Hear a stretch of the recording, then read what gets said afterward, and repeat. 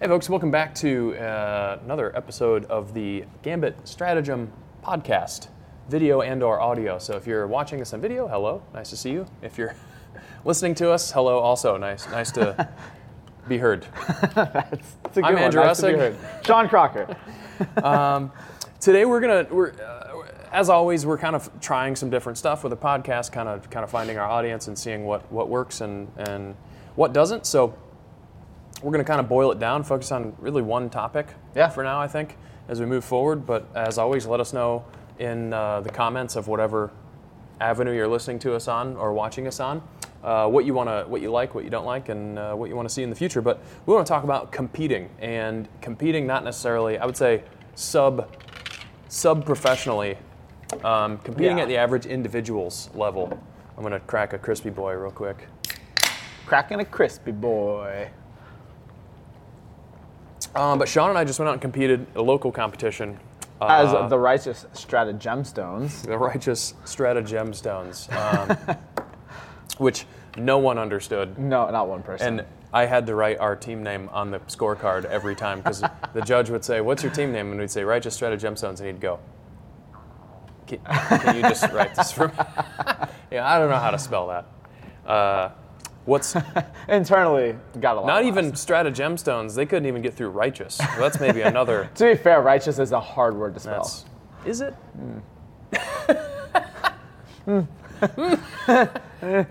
Who could say? Apparently. Hard to say. But yeah, I had the conversation several times with people over the weekend, really over the day. I mean, what was great about that competition, local competition, hosted by Uncharted CrossFit. Competition that's been around for a long time. Yeah, been around for a while. And as I said in a kind of Instagram post, I'm like, it's really, as somebody who's been doing this for over a decade, it's kind of one of the last, like, kind of true local comps left in the area. And I think a lot of people. And I actually wanted to ask you about that. Like, what about Backlot Bout kind of speaks to you as the last kind of like old school CrossFit local comp? So yeah, we'll start there. Like, what was it like when I got into CrossFit over a decade ago? There was a lot of energy and buzz around kind of the competition side of things. Sure. A lot of people were throwing their hats into the ring with like hosting comps.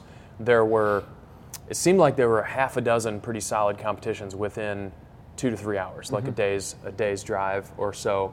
Heart of America HOA comp down at Springfield was kind of just getting up and going, and that's now a pretty massive thing. That's and a big one. Seems like over time, these competitions have either grown to like an HOA type thing or they've kind of fizzled out. Yeah. And what I've seen is, not unlike CrossFit gyms themselves, I think people struggle to put a good price point on these things. Yeah, because they're not cheap. They're not cheap, and they can't. To run. They can't. Yeah, they're expensive to run. And it's like when you go out and sign up for a marathon. Like, I think those are pretty expensive. I can't tell you I've ever signed up for a race. I want to say people spend like $100 or more to sign up for a marathon. Yeah, and they get thousands of people to show up for these things. Hundreds. And when you have a CrossFit comp, you're looking at like 100 people, maybe. Yeah. That's like a larger one. And we don't all have the facilities to host huge competitions. Yeah. You're trying to get volunteers to come out and judge. The judging can be not great. I mean, it's difficult for CrossFit to judge. Like, they catch flack for judging at the kind of semifinal / regional, even games level, when they've got CrossFit level 1, CrossFit level 2 coaches doing the judging, even seminar staff, and they take flack. So you can imagine just your average gym goer volunteering. There was also, for the longest time, there were I think a lot of people were trying to get in on the ground floor of CrossFit and kind of ride the coattails. Sure. So you had companies like, I think Again Faster's still around, but they're not what they used to be, I don't think, but they were an up-and-coming kind of equipment company. Rogue was kind of just starting out, isn't like the absolute behemoth it is now. Yeah. There were, like, our first pull-up rig was from a company called Axum, and I think they're still around, but they were... There's ride equipment. There's, and these companies were really eager to get exposure. So they're all donating use of equipment. They were donating actual equipment. They were giving out prizes. These comps were giving away $1,000 here, $500 there. They were giving away bags and all kinds of stuff, and that seems to have kind of dried up a little bit because my hypothesis is that I don't think the pool is as big as people were hoping it would be with CrossFit. It's still a relatively niche thing. Yeah. And I think a lot of companies were like, this is my ticket to get big. And yeah, you've seen like a No Bowl rise up. You've seen Kill Cliff rise up, kind of riding CrossFit's coattails, but they had to get up to that games level. So with these local comps, it's like Progenics is another one. What happened to Progenics? They were like the title sponsor for the CrossFit Games. Yeah. And it was like, it used to be like you'd call Kill Cliff and Progenics, whoever, and they would just send you, no questions asked, oh, you're hosting a comp, we'll send you a box full of stuff to give away. Yeah. And that's kind of, companies would bring out, oh, you're hosting an outdoor competition, we'll bring out a pull-up rig and a bunch of equipment if you just promise to put our names on your shirts and do all that. Well, now you have to rent a pull-up rig, Yeah. For $1,500 for the day or something. So times have just changed a lot, but that's kind of the logistics side of it. But from an experience side, like guys that I used to train with and know really well that run other gyms, and I think this is more about the whole scheme of things, not these specific individuals, but I'm friends with guys that own other CrossFit gyms or that were in the past were working at other CrossFit gyms. We'd go out and train at each of those gyms. We used to do Friday Night Lights where we would have a bunch of people come work out at our gym, or we'd go to somebody else's gym, and we were all aspiring athletes or new gym owners or whatever, and there was just a lot of like energy. And we were younger, and we were super committed to what we were doing. So it's it's a different time. But I just think now, I barely know a lot of the other gym owners in the area, and I go out to this competition. I'm one of the older people there at going on 40. I definitely wasn't the oldest, but I'm one of the older ones. Right. And the guys that I used to compete with are nowhere to be seen. Right. I think you ran into one or two while we were out there. And like I know specifically one of the guys I used to compete against once in a while now just coaches, but I think he's gotten more into weightlifting than actual CrossFit competing. So it's like, hey man, you ever going to come out and compete sometime? Oh, no. Oh, no. So it's interesting, and some of the people we were competing with, you want to say like, the programming wasn't perfect or the judging wasn't perfect. I'm kind of like, this is just somebody running a small business, trying to put a competition together for fun. Like when you win, you got some crappy backpack from the Reebok outlet filled with some supplements or something. It's like, you're not taking home, you're not even getting your money back. Right. Not to say like you should or anything. You should have just like, we're just here for fun. Like, who cares? Yeah, I think so. Like the reason I ask is like this is my, I think maybe third ever CrossFit competition. Like obviously, like I've been in the CrossFit space for 5-6 years now, but I've just never kind of competed for lack of desire, want to, because it's super stressful. Because I would rather coach than compete, but. I don't have that same perspective. I think when you look kind of touch on like the programming side of things, you also have to realize like what is the purpose of this competition or this body of testing. Yeah. Right? It's not to progress someone to the CrossFit Games. It's not to literally do anything other than just get a bunch of CrossFitters in a room together and have fun. And I was going to say maybe that's part of it, because there was also a shift. You also used to see a lot more individual competitions locally, and I feel like those are very rare. Yeah, they kind of shifted away from that because it's not as fun. And I told somebody like, I don't think I would sign up for an individual competition because I like the team thing where I can kind of get out, work hard, get in, work really hard, get out, and that works really well for my fitness level and for my I can do a full day competition at 39 years old. I'm not wasted the next day. Like I'm sore. I didn't work out. I was pretty sore, but I'm like, I'm not. I've been much worse. Yeah. And it's just more fun to have a team. Like there's less pressure. You get more people to sign up. I think it was interesting to me seeing teams of 4. I think like a lot of times you'll see teams of 2 or teams of 3. I think teams of 4 is a little bit more uncommon these days. But I think personally, I think teams of 3 is less common. Really? Yeah, but I don't really. Corey Anderson and/or Clark to chime in the comments and let us know, because you're the person you're the competition liaison. Yeah. But I feel like I see partners or teams of 4 more often. Okay. But either way, you're not seeing individual stuff. Right. But I used to do. There was a competition called the Great Lakes Invitational that I I competed in one time, I think, but I took Kelly to several times, and that was kind of like, you'd actually see some good athletes, some people that were going to go on to regionals and potentially the games. And Kelly won that one year, and that was out in Indiana. That was like that was kind of a bigger deal. Like they ended up renting a venue one year. A couple of years they were in their own gym, and they did like a 5K run outside. Kind of more like, I think modern day like that kind of sounds like the HOA is kind of reminiscent of that. Yeah, this wasn't near that size, but it was also an individual comp. I also used to do kind of like how Monster Games is doing individual this year. Are they? I think for the first time. Okay. Oh yeah, because like Joel and Corey are doing that. Are they all doing individual then? Joel and Corey are, and I don't know who else is going as an individual. It's coming up pretty quickly. I know we got a handful of people. Yeah, I know we have a couple of folks in their teams of two division. Yeah, I used to do.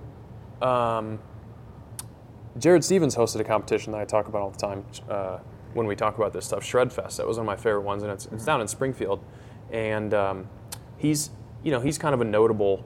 People know him, and he was able to bring in some decent athletes because it was like they had, you have somebody who's an athlete of note, you kind of trust that the program is going to be better or good, and the competition is going to be well run. And he ran it in his gym, which is not a huge facility, and it wasn't a huge competition. If I had to estimate, there were probably 30 like individual male athletes, 30 female athletes around thereabouts. Yeah.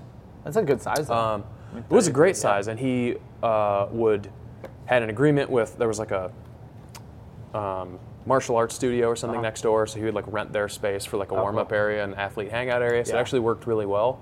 And I did okay there a couple of years, and absolutely got destroyed other years because I just was always like freakishly good at a few things, like power cleans and pull-ups. So it was like, there's some hang power clean workout. It was like hang power cleans and pull-ups. Yeah.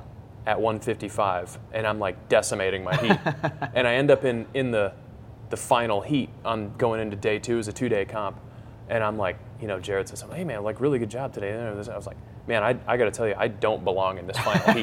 Like I had a really good first day, but that's going to change. And I'm in a heat with like Jeff Evans was there, which if you don't know who Jeff Evans is, I will tell you, in a strength event, I heard a lot of cheering while I was cleaning, and I thought maybe people were cheering for my 325 power clean.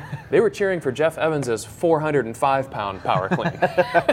Power clean. Turns out it wasn't. It was a deep power clean, but it was a power clean. Like the guy is freaky strong, and I was over the moon to hit. It was like I don't remember what it was. It was in the 300s. Something very impressive for someone of my level, but it was just like, oh man, this guy almost hit 100 pounds more than me.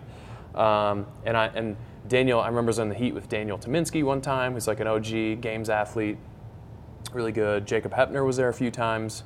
So, yeah, I was just way out of my league, basically. But it was really fun. I thought it was a well-run comp, and I think he gave away $1,000 or $1,400 or something. So for a good athlete to win, I think Kelly won one year. It was worth the trip down. And he stopped running that, and I presume, like you said, it's an expensive proposition, and it's tough to make business sense. And it's stressful. Like really outside stressful. Of like the financial investment you have to go into a comp with, it's the emotional investment is, I can only imagine. Like so I've helped run smaller comps, just like Max Effort Mardi Gras, like my old facility, we used to do a competition that I'd help with, and it's just stressful. Well, and the thing that I tell people to be brutally honest about it, it's like we pull in, when we run Max Effort Mardi Gras, it was never an event where I was like, we're gonna make a ton of money off this thing, but we charge like $50 a person, basically, I think, or thereabouts, so about $100 for a partnership. It seems like, it's a one-day thing. It seems like a lot, and then we charge for spectator passes as well because it's Mardi Gras. It's a unique event where like you can't get into any building in Soulard during Mardi Gras for free. It's like everybody's. And you get beer tickets. Yeah, so we fire up a grill, we buy a bunch of meat, but also, we pull in like, I forget what we pulled in last year, something like $3,500 or $4,000, which seems like, that's pretty good. Mm-hmm. Well, we had $1,500 worth of T-shirts. Yeah. So that's right off the top, $1,500, and then you got another several $100s. So it's like you end up more like under $2K, like $1,800 or something after you subtract all your expenses, and then you got you, myself, Kelly, who all put in a couple weeks worth of time into it. Suzanne's in on the retail side. You got, we bring Kathleen in to help do logos and Even design the day work after, and all we that come stuff. in, we clean the entire day. Cleaning crew comes through. So, at the end of the day, we're all walking away with like a couple $100. And if we broke down our hourly rate, we'd be depressed. Yeah. I mean, worth it. It's a ton of fun, but like, I guess to kind of wrap that up, like, it's a labor of love. Like, you have to really enjoy the process. And so if we ever did another competition, which, I think after doing this, it's just, I'm kind of talking about it more. And I've always kind of like fantasized about doing another competition, but it would have to be expensive. Yeah. But I don't think we would do it unless it was really a legitimate competition. Right. Like, I would want to have a little bit of prize money on the line. I'd like to draw in some decent athletes. Sure. I'd like to have some sponsors on board, make it a good competition. But it would, there's just a lot of logistics there. But having run a gym for 12 or 13 years or wherever we're at now, like I feel like I do have a pretty good handle on what those numbers would need to look like. So we may toss it around, but in any case, that's kind of the history of what competition has been like. And so like, why, like, should you compete? Why should I compete? And what the conversation I had on Saturday with a few people was like, I had a really good time, and part of the reason is it's kind of like when people are runners, they'll go sign up for like a 5K or a half marathon or something just because it's like, I just want to do something with the fitness I've been building. And it's the same concept. Like, you don't have to plan to go out and win. And for our team, you and I, we called ourselves the B team, which we were. After we kind of signed up, and then we heard who was on the other team. It was like, oh, we're the B team. I thought, because I've been before. I was on a team last year with Kelly, Clayton, and Corey. Okay. And we were very much the A team. Yeah. And I'm sure the weak link on that. Again, in a team kind of environment like that, I'm able to kind of hide my weaknesses a little bit. And God forbid if a sumo dead high pull or a ring dip comes out. Oof. Let's watch out. Bad day to be a sumo high pull.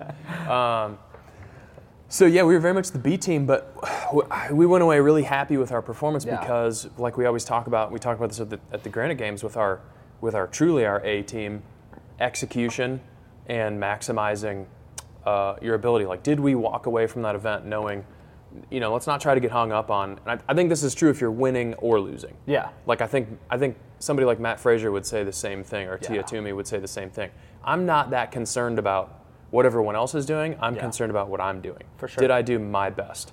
And that's why sometimes you'll see a Tia decimate the field by 3 minutes or barely win an event because she's not so much focused. Like, occasionally you're going to look to your left and right and see who's there, but I think for the most part, they're blinders on. Yeah, and that's a difference in competitors. So, like, you look at like Rich Froning, he was always like just one step ahead. Yeah. His whole career, like, he never had to work that much harder. But then you kind of brought up Matt and Tia. It's like they are always just focused on themselves and doing their absolute best in whatever the event is, whether they're 100 points in the lead or they're in last place. Yeah.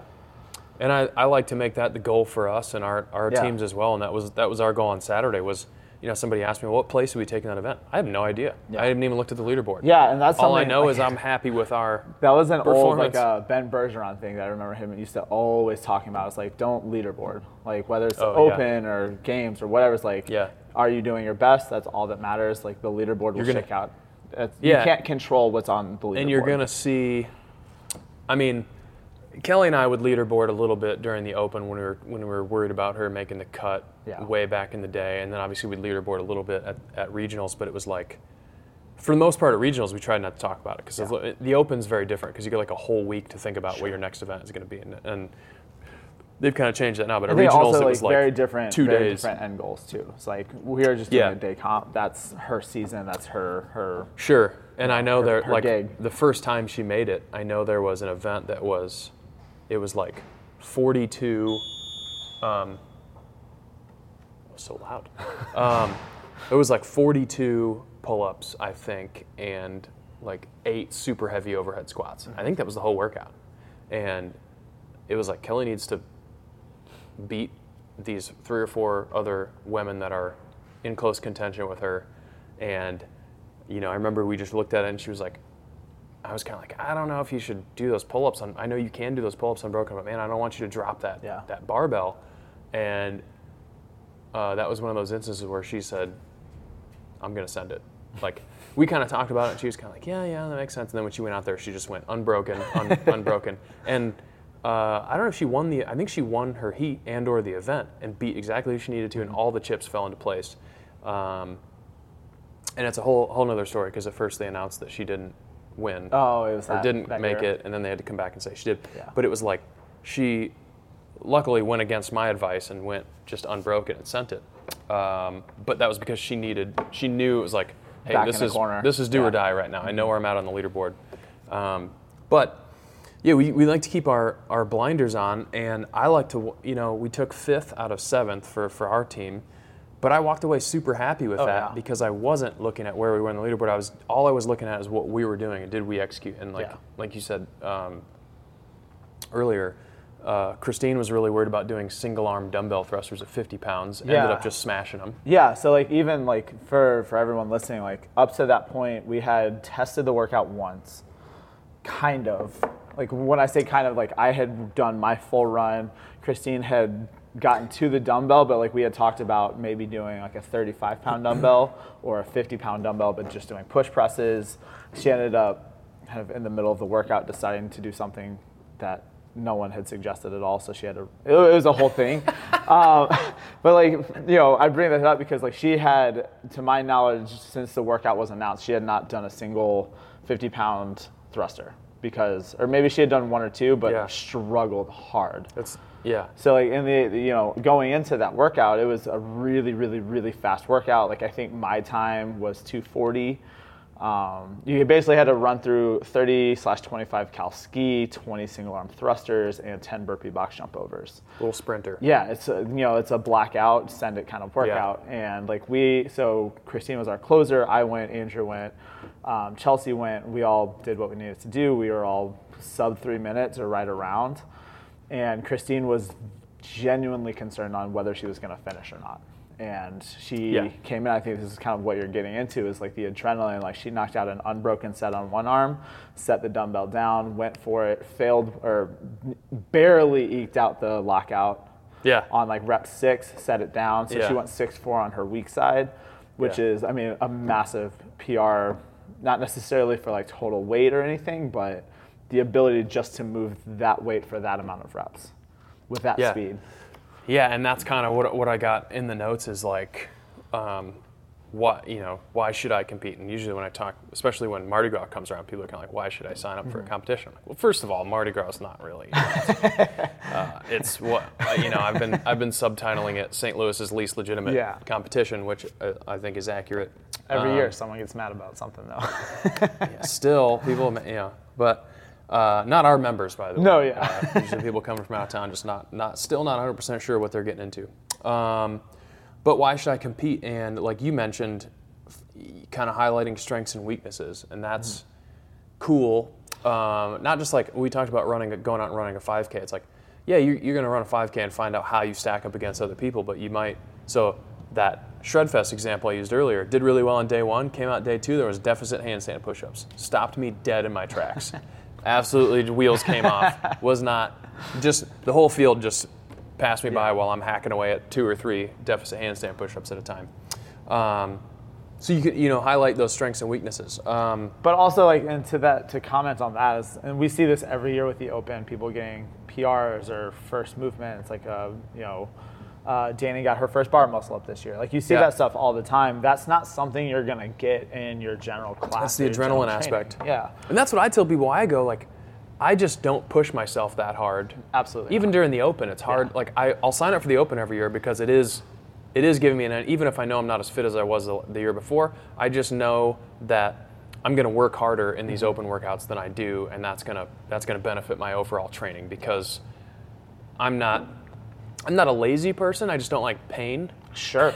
Yeah. So I told people like for going so to that long, dark place is just not my I've favorite always thing. said like my goal in CrossFit is to be fit enough to where I don't have to try very hard and can still be somewhat competitive. Yeah. It's like I don't like blacking out or So some people have that. I don't. I like a reason to go there once in a while. Yeah.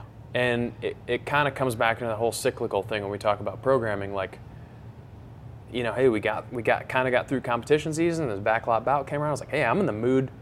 I don't always want to sign up for competition, but like, hey, I'm in the mood. I'll do one every year. Yeah.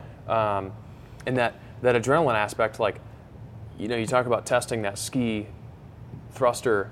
I had kind of a similar situation where my left elbow's a little junky and have trouble locking out any dumbbell overhead, especially at 70 single arm thruster. So I was kind of dreading that workout. Didn't really fully test it straight through because I just knew. You saw I did kind of an EMOM with the same movements, a short EMOM, because I just knew it's going to be what it's going to be. You know how it's going to hurt. Feel. I know how it's going to feel. I know roughly how long it's going to take. I'd rather not know going into it. I just want to make sure I'm comfortable with the movements and the weight, and I'll just. And then we went into it, and I thought, oh, we're gonna kind of control it on the ski a little bit, and then I watched you go, and you just blew it out. And I thought, okay, well, I guess we're blowing it out. So know that, and then I went way harder on the ski than I was expecting to, and the wheels did not come off. Yeah, I mean, I had the same experience, and too. it went well. Yeah, so like in testing, I think I had completed that workout in like 3:20, 3:23, somewhere in there, and I had very like deliberate pacing going into that, and then just having talked to our team, it's like, okay, well, I'm gonna have to go a lot harder so that Christine has as much time as she can because she's not super confident. Yeah. Ended up being, like, it all worked out great, but I had skied numbers that I'd never seen on a skier before. I couldn't really tell you what happened after, like, the first 10 pulls on the ski handles. Like, it's just dark place. But, I mean, it worked out great, and I think I ended up getting, like, a 40-second PR from testing to actually competing.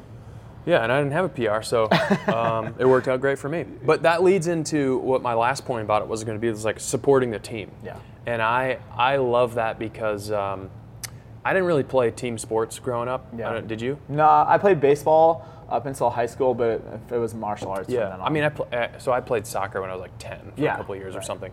But there wasn't a lot of like team camaraderie happening at that point. It was just like. All I knew was my dad was making me wake up early on a Saturday morning, go out and play soccer, and I was just like, are we going to get pizza after this or what? Which we did, and it was awesome. Totally worth it. But supporting the team, like just that camaraderie aspect of like making the satisfaction, it's kind of the same satisfaction I get when I coach an athlete or a team at a competitive level, and you formulate a plan and you watch it execute on the field and it works well. Yeah. It's like that same thing in the mix. I love like kind of strategizing and giving directions and kind of playing.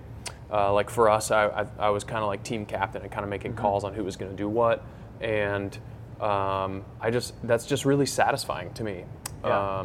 And I think it's probably more so satisfying because a lot of teams seem to just show up and they're just, whatever happens, happens. We're all just going to go out there and work out. And I like going out there having a plan and executing it, and that's just so satisfying. And I love seeing those kind of PRs happen, whether they're in the shape of like Christine just hitting more kind of single arm thrusters than she thought, or Chelsea. Did she PR her jerk, or did she like match a PR? I don't know. I think she PR'd. Like it was either at it's like a 175 jerk, and it was just like you could see her face when it was a really satisfying looking lift. It just went off really well, and you could see on her face was just like, oh, and the confidence was there because then she slapped 195 on the bar and damn near locked it out. I mean, like the conversation leading up to that for Chelsea, like it was very intentional. We had to split jerk. Like it was a distance run followed by one front squat, one split jerk for max weight.